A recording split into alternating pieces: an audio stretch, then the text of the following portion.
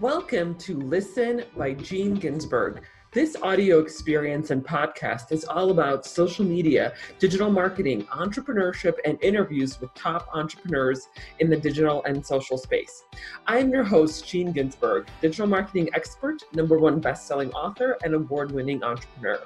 I will be sharing with you strategies, tips, and tactics on how to grow your business and your social media following. Thanks for listening. Hey everyone, welcome to another episode of the podcast. Very excited today because now we have two people on the podcast, Andrew and Morgan from BeatDab. We've never had two people on the podcast. I was just saying earlier before we started recording, but very excited to have both of you here. How's it going? Good, thanks. Morgan and I love talking about ourselves, so we're excited to do it. Well, I think that's usually our first question, is to give our audiences some context about you and your background and how we got to, where you are now.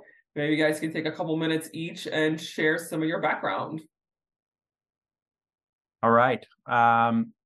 Where to begin? I'm Canadian. I grew up in a small town on the west coast of Canada. Fast forwarding to the career portion of my life, I started actually as a lobbyist, and my first client was the music industry, which was kind of an interesting way to find yourself in music. So my primary responsibility was to try and extend copyright protection in Canada from 50 to 70 years on behalf of the major music labels. And so we were working on that for a number of years, successful eventually, which was a massive win for the industry. And I think that sort of started the fire for me as, wanting to stay in music over the course of my career. Things don't always work exactly as you think they will. So as opposed to staying in music immediately, I went on to a telecommunications company and did government relations for them for a number of years. And then moved out to Los Angeles, got some exposure to sort of tech and marketing through a couple of different jobs there. Andrew and I, who go back to grad school together, had the idea for BeatDab somewhere along the way during that period in LA. And in a sort of coming full circle moment, it let us put together both our early career experience in music, our love for tech, and our, I think pretty firm conviction that eventually we wanted to work together. So there's a lot of things I've skipped over along that path, but sort of the one thing that's true is that it's not linear, but it did end up where I think we ultimately hoped it would for both of us. You'll hear Andrew's side of the story, and maybe he'll say otherwise. But I'm thankful to be working in music and to be doing this at BeatDab with friends and a team that feels like family at this point. Yeah, I'd say I second that. Morgan and I knew we wanted to work together pretty early. We'd consulted on some other projects. This is my fifth company. I've sort of done 4 other ones and exited a few times. I think that I never wanted to come back to music, but I was everyone's weird, crypto friend, which will come into like later when we talk about why our business made sense with blockchain and stuff. But I love the music industry. Sometimes I used to work on the artist side, opposite of Morgan, so I didn't have the luxury of working on the executive or the business side. We worked with a lot of artists doing artist promotion, and sometimes that can be really taxing with managing egos and managing sort of like artists in general. And so when I left the music industry, we'd sold our company in 2011. I was just not super eager to go back to the music industry in general, but I think this opportunity presented something that was a massive problem that I thought we could solve, and building tech and working with one of my best friends, it kind of all came together. And I think that depth of relationship, no one ever really talks about this, I think, but Morgan and I have been friends with each other a long time, and we'd worked on a lot of projects and things together. Even in university, we were on a traveling case team. So sometimes you just need someone you can scream at and know that there's an unconditional love there no matter what, that like, even if you mess up, no one's taking their ball and going home. Because there's plenty of times I've messed up and Morgan's probably wanted to choke me out. And there's times that I get frustrated, but there's just like mutual respect and admiration and sort of just brotherhood, maybe that depth of relationship has really let us get through a lot of really, difficult times as a company and, scary moments when you're building startups. So I think I'm glad I have a partner like Morgan to do this with. And it's been a challenging but rewarding experience, and I can't imagine working for somebody else at this point, doing something else. So it's been good. That's awesome. That's good to hear because, sometimes you always hear the other stories, right, of where things, two good friends started a company and things blew up and yada yada yada. So Yeah, for sure. that's good to hear that the relationship is strong and which would lead to a strong organization. Speaking of which, tell us a little bit more about the organization. So when we first started, we were talking to a label, and the premise or the problem they presented was we have no idea how many times the song is played on streaming services. So they might say our artist did 100 million streams. We don't actually know that to be true. No one knows if the number that they're getting in the reports is accurate. It's the first time in the music industry that the labels don't control distribution. And so when they go in an audit, they have an audit provision typically every 3 years. It can take them up to 2 years to audit. So they go and pull the server logs, they start matching it to the songs that were played, that they were told were played, and there's always a discrepancy. Like in the 50 plus audits, not once was it accurate. So the problem presented to us was we don't know that there's an inaccuracy really for 5 years. So we're negotiating, this is back in 2018, for 2013 royalties, which have already been paid out. So now we're trying to ask for money additional to what's already been paid. We get pennies on the dollar. We need a real-time assurance product. We need something that can tell us the reports we've gotten at the beginning of this month are accurate or they're not, so they can be fixed at the start, so that we aren't trying to reconcile that 5 years later. That was the initial problem. They believed blockchain was the solution because they felt like it was a trust problem. DSPs didn't trust the labels to own this. Labels didn't trust the DSPs to own it. They really need a third-party source of truth saying this is the count. We went and built that. We built one of the world's fastest blockchains that could do 10 million transactions per second per region. I mean, we're like the Ferrari of blockchains, and we built it from the ground up, our own proprietary chain, proved the stress test. What it didn't tell us, and what we learned through the process, was if Andrew's playing a song and I'm on the right revenue generating tier in the right location, we agree. The streaming service says, Andrew, this play counts. The label says, Andrew, this play counts. And Beatdap says, hey, we see Andrew, this play counts. And that's happening in real time. What it doesn't tell you is if Andrew played that song 33,000 times in a week, Andrew's a bot, because that's impossible. So what it didn't give you, gave you this binary. Blockchain tells you the play occurred or didn't, but it didn't add context to whether that play should be paid or if it was suspicious. So in order to be good at audit, we actually had to be good at fraud detection. And we didn't know that going in because we solved the technical problem first. Now it was like, how do we solve for fraud? And so what we do today and what most of our business is focused around was this fraud problem.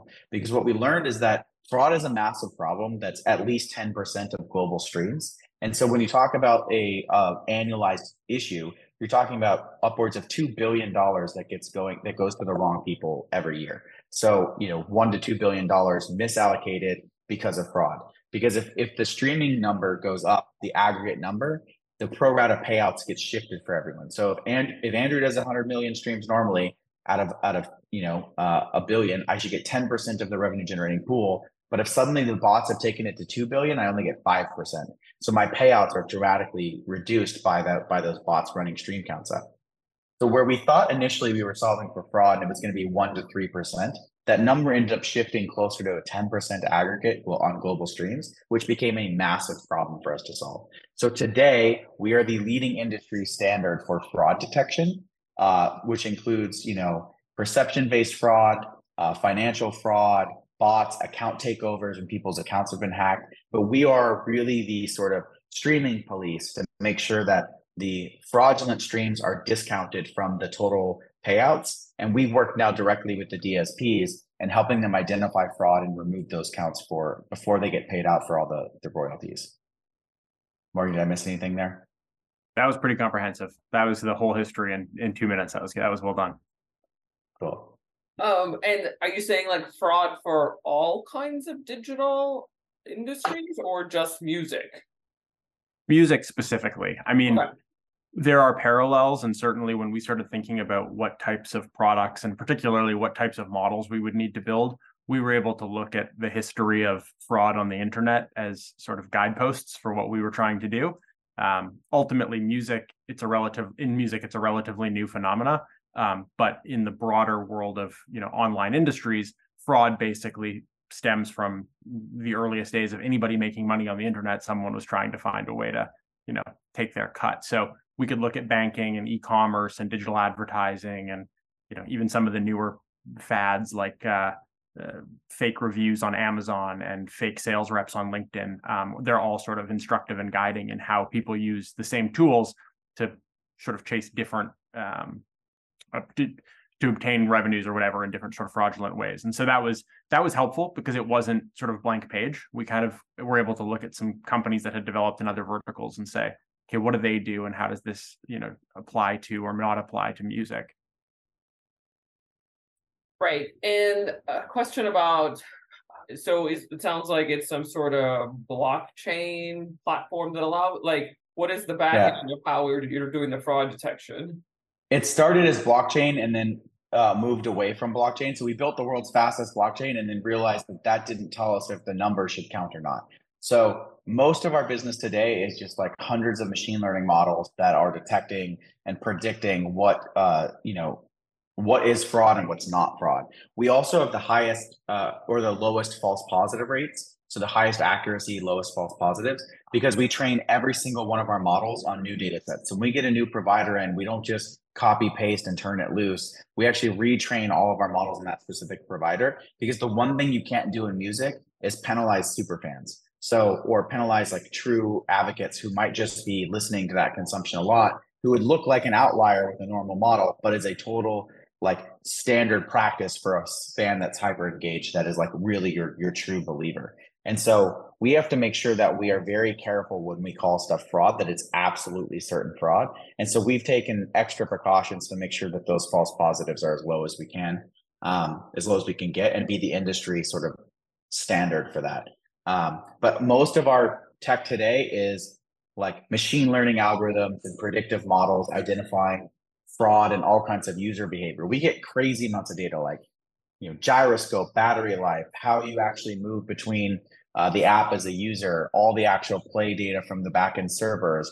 So we're pulling all that in and looking for anomalies across. And sometimes it's not any one thing, but the fact that you flagged 47 different models as a potential suspicious user, that in itself, the sum of all parts is like 1 in 100 billion chance that you're real. So there's like a lot of sort of intricacies to it, but at the end of the day, we don't really leverage the blockchain for fraud detection, but we do have a blockchain that can do audit, but that is like a different part of our business. It's like less than 5% of our business. Like most of our business is fraud detection, and our partners truly have shifted to where instead of doing audit, we're solving a much equally or larger problem in fraud with DSPs as our customers and all the other music incumbents who are struggling to deal with this. I mean, they're not trying to be the best at policing fraud.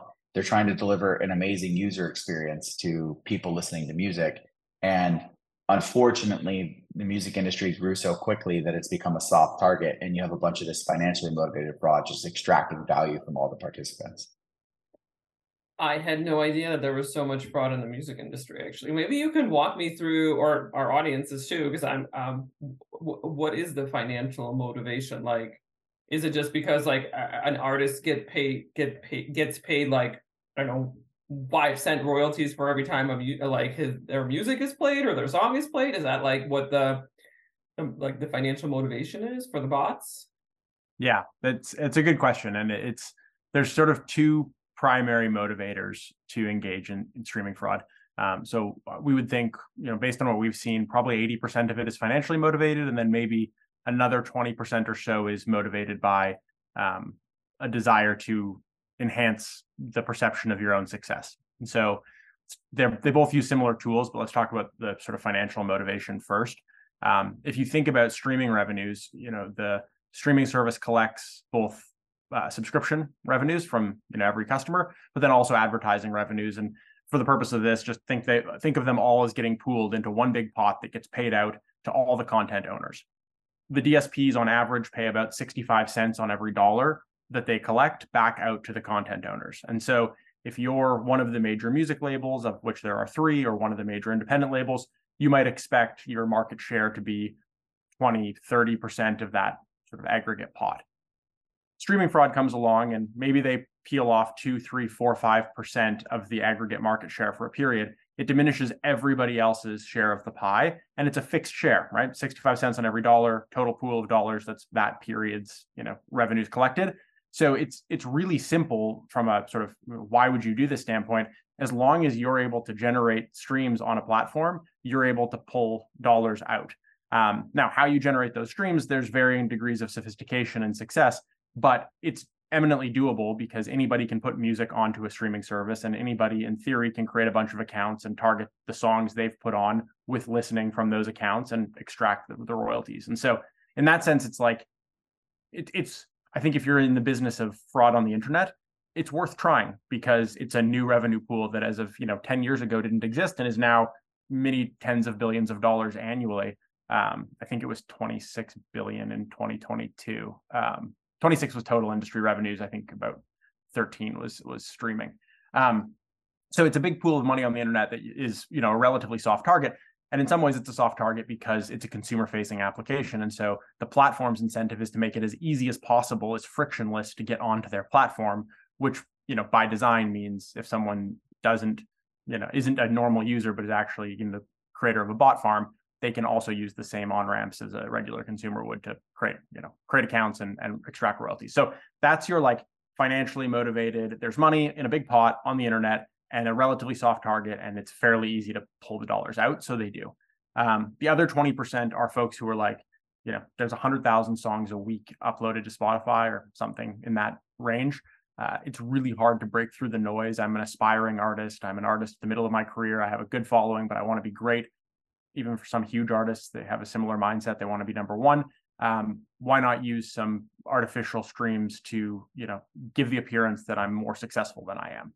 And I think in a lot of those cases, or at least what we see, is it's not necessarily the artist waking up one day and saying, I'm going to go out, find a streaming farm operator, contract with them, and have them juice my numbers. It ends up being someone in their camp or, a marketing services firm that they thought was doing playlist strategy and is actually just selling bots behind the scenes.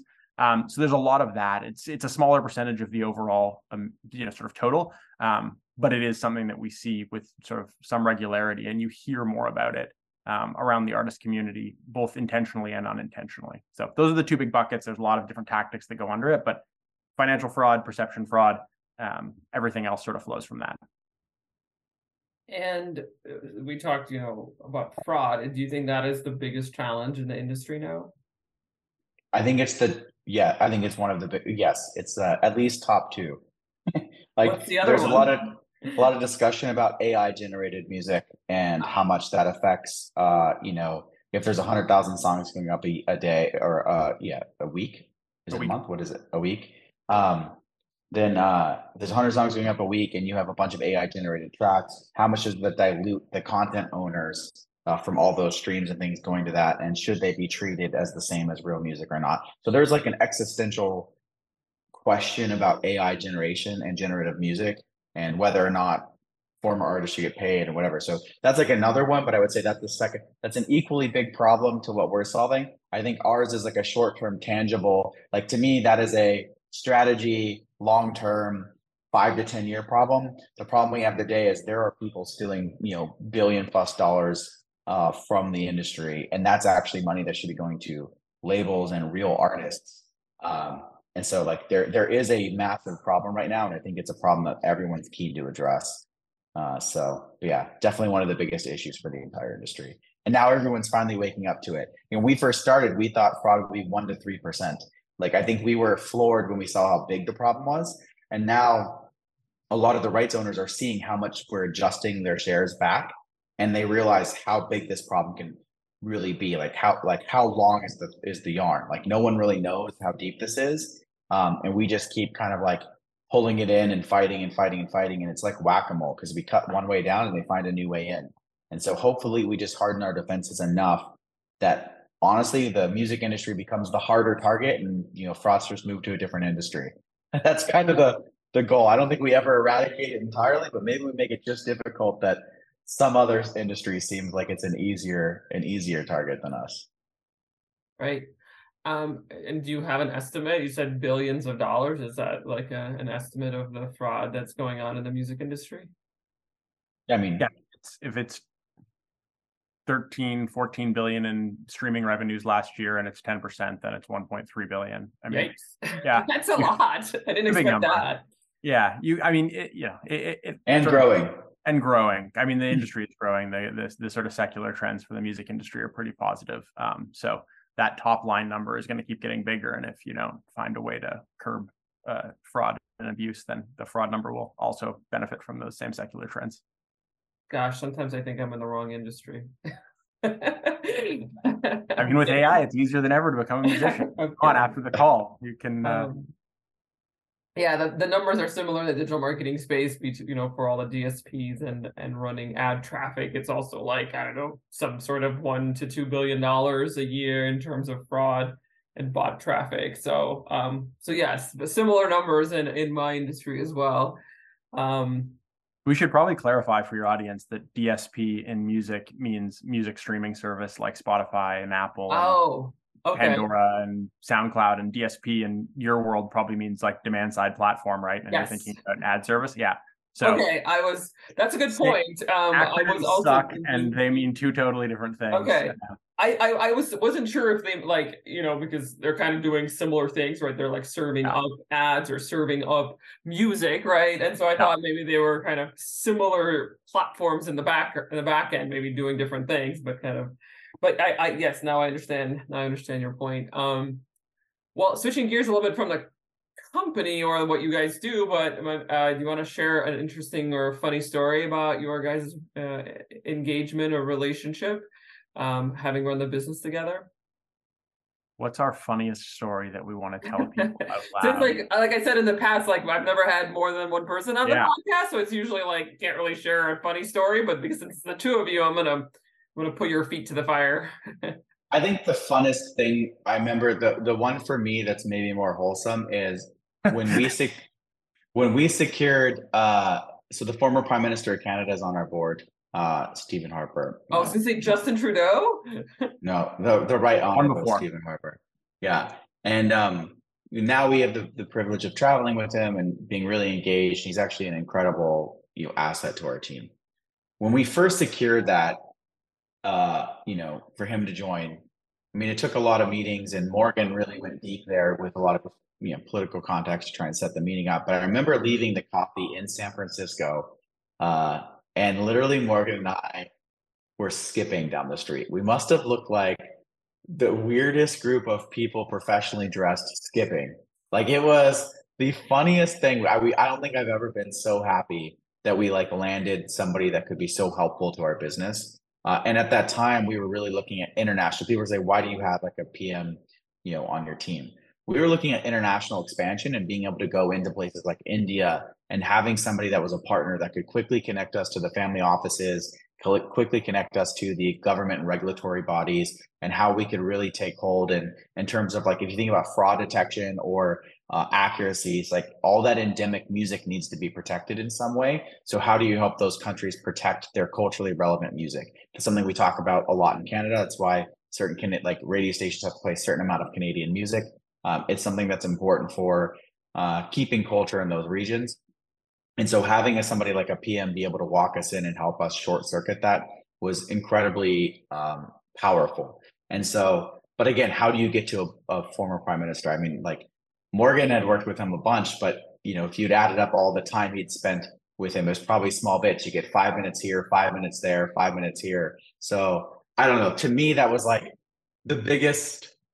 When you ask about our moment together, I don't think you could have ever seen us more aligned, skipping down the street. I mean, we're holding hands, but in my vision, we were I don't know. It was just super crazy. No, that's a good one. I actually, now that you say it out loud, that's probably one of our most enjoyable moments. I don't have a great story. I mean, I'm trying to think of you can edit this in post, I'm sure. I'm trying to think of a really good one. I mean, the funniest thing to me is that, for two guys who really wanted to work together, I moved to LA, and a week or so later, Andrew moved to Canada after spending, 8 years not living with or near each other, deciding it would be great to, spend some more time together. We pack up and move to LA, and then Andrew gets a job and moves to Vancouver. And so we end up starting, even though we wanted to work together, we end up starting the company from LA and Vancouver respectively, although both of us weren't in our actual homes. So that was kind of fun at the beginning. It was just, trading places and then starting the business together that way. But I think the skipping together down the street in San Francisco takes the cake. I'd say so, yeah, for sure. Especially having, the former Prime Minister of Canada on your board. That's a pretty good story. We've been very fortunate to have some really, really, really impressive and capable and aligned people join our team. PM is one of a few that I think are sort of superpowers that we've been fortunate to be able to develop. So something to be said for believing in something and having conviction and being willing to go and ask people who have more experience and a bigger network than you do if they're willing to be part of it. It's funny how often I will say yes. I will say that's planned though. When Morgan and I first started the company, we actually went through and dialed out and said, okay, we know we want up to 5 advisors to start. What are their roles? And we didn't want to go get all 5 at once, but we identified who that person could be, what their background would be. So an expert in copyright, an expert in like artist and label management, an expert in the sort of regulatory environment. So we actually had this dialed out with like a description of what that person would look like if we ever run into them. And so as we started building BTAP and coming across these people, we would build relationships with them and say, hey, they're a perfect fit for the thing that we already decided we needed.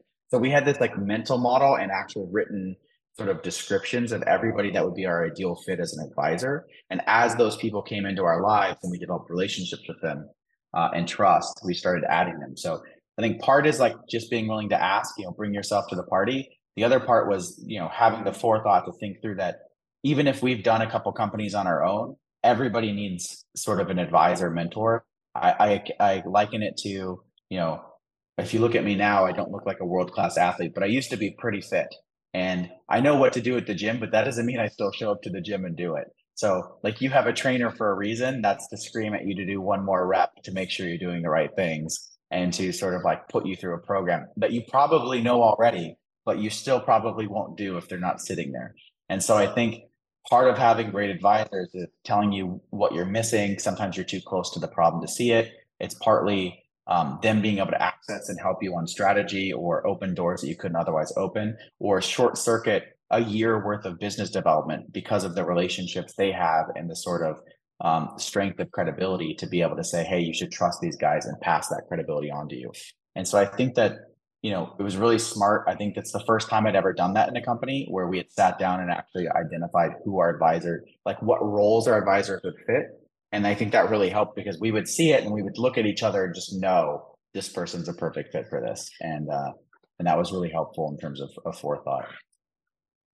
Great. What's in store next? What are you guys working on? Projects, new initiatives? I mean, we got a bunch of work to do this year. I would say we're leading our category, but that doesn't mean we've won it yet. So I think this year is one of sort of winning the market, being heads down, focused on what's in front of us, and really just cementing our place as the standard for what we do in fraud detection in the music business. And then I think there's lots of opportunities to grow from there. But we know we have an opportunity right now. The sort of models we've trained, the data set we've amassed, it's all sort of coming together at the right moment, and now we have to just go keep winning business and winning new business and just delivering great results for our customers, because ultimately, I mean, that's the thing that makes or breaks businesses. So I'd love to tell you about some incredible new initiative, but actually this year is like block, tackle, let's be successful in what we know we can be, and then we can grow from there. But there's a lot of good work to be done. Andrew, you any other thoughts? No, I totally agree with Morgan. I didn't think I needed to double down on it, Okay. but yeah, it's just all the core things. I think we have a chance to run the table. Like we can be the industry incumbent. We can have a massive market share globally. I think we will have that. At this point in the industry, people cite us as the source of truth for a lot of numbers and use us regularly for context. And so I think we're well on our way to becoming an industry leader, but we're leading, but in terms of becoming like the actual service across everything and cementing that position. So as Morgan said, this year is really about blocking and tackling. Execution, I guess, is the word I could think of. Like executing on what we have in front of us, delivering the results that everyone's used to seeing from us, but in scale, and being able to do that with high proficiency and with great customer success. So that's the blocking and tackling this year, and then hopefully next year we address other potential verticals or use cases or whatever. Great. I love hearing that. And then last question before we wrap up. I love this wild card question. What is your prediction for the industry? And that could be specifically your industry, or it could be, I don't know, longevity, self-driving cars, terraforming Mars, whatever's top of mind. You have one? I got to think about this for a second. No thinking. Just whatever's on your mind. Go for it. Okay, so this won't be. This is not going to be highly favorable, but I think that my prediction is that everyone that gets involved in Web3 with music, I'm everyone's weird crypto friend. So I think anyone that's trying to sell royalties or do these things is going to be a tough go. So I think there's obviously the market's declined. So when I think about a lot of the stuff that I've seen recently for the music industry, it's a lot around, especially with the hype of blockchain and Web3. And there's been a lot of people who bought worthless NFTs and have bought things with no utility. And ultimately, I think the fans are holding the back on that one. So my prediction is, I think over the next year or two, fans smarten up, and that the use of Web3 and blockchain is going to have some utility or some value to end users other than just being a pretty piece of art because I'm a fan and I collected it. And so I think there's been too much of that. So I would say, that's my prediction for the industry is less Web3 crap and hopefully more positive Web3, frameworks or utilities that for fans. Because for the last year and a half, it's been like, buy my album art, it's cool and you'll get some royalty back, but there's no one actually tracking that. And I've yet to see a royalty tracking application provide. I've yet to see a Web3 royalty actually pay anyone back. I don't know if that will happen, but I think that'll go away. That's my prediction. I like that one. I won't go music. I've been just tinkering around a little bit with the Chat GPT or GPT-4 or whatever, and I'm more and more convinced every day that some version of an AI assistant is going to write the first draft of everything for us in the future. I mean, I think we're all going to edit and add the industry context that's sort of specialized, but to me, it feels like every press release, every bit of marketing copy, every at some point potentially even the first draft of emails is going to be written by someone. And so the question then becomes, okay, or written by an AI. I mean, so then the question becomes, what am I going to do with all this sort of spare drafting time? Because it writes a lot faster than we do. Man, I hope that comes true. I'm convinced. Today I asked, this is a total tangent, but we're going to a wedding in Italy later this year. And I asked for an itinerary for what we should do for a day in Rome. And it gave me back just a brilliant schedule from 7:30 a.m. to 11:30 p.m., restaurant recommendations, places to stop, little descriptive details about each place along the way. Genius. And I mean, that's like, I think just the scratching the surface of sort of the potential of the first draft of everything. That's funny. Did you get that idea from Andrew Chen? Probably. I read it somewhere. Because he asked, I'm sure it's a trend, but he was like, I'm going from A to B. Can you please tell me all the small towns and things I'm missing in this time period? And it wrote out an itinerary for him also. And I thought that was super clever. That's awesome. Wow, that was crazy. ChatGPT is amazing for all of these little things that we would never think that we would need, but actually we do need all of them. Yeah. And then it's so easy and you don't have to do all the research. So somewhere asked Jeeves is shaking his fist like I was just too early. Too early. Well, too early and not technologically savvy, I guess. I would say. Sorry, Jeeves. Yeah. Well, on that note, last question is, how can audiences get in touch with you? You can find on all of the social platforms. I think we're at BeatDap on Instagram and Twitter, and we're on LinkedIn as BeatDap. Our emails are our first names at beatdap.com. So Morgan and Andrew at beatdap.com. Yeah, that's probably the best ways. And obviously you can drop us a line off our website as well. But yeah, feel free to reach out. We love talking to people, so no worries. Thank you so much for being here. Fantastic conversation. Learned a lot about the music industry and the fraud. And I really appreciate your time. Thanks. Thanks for having us. Thanks so much.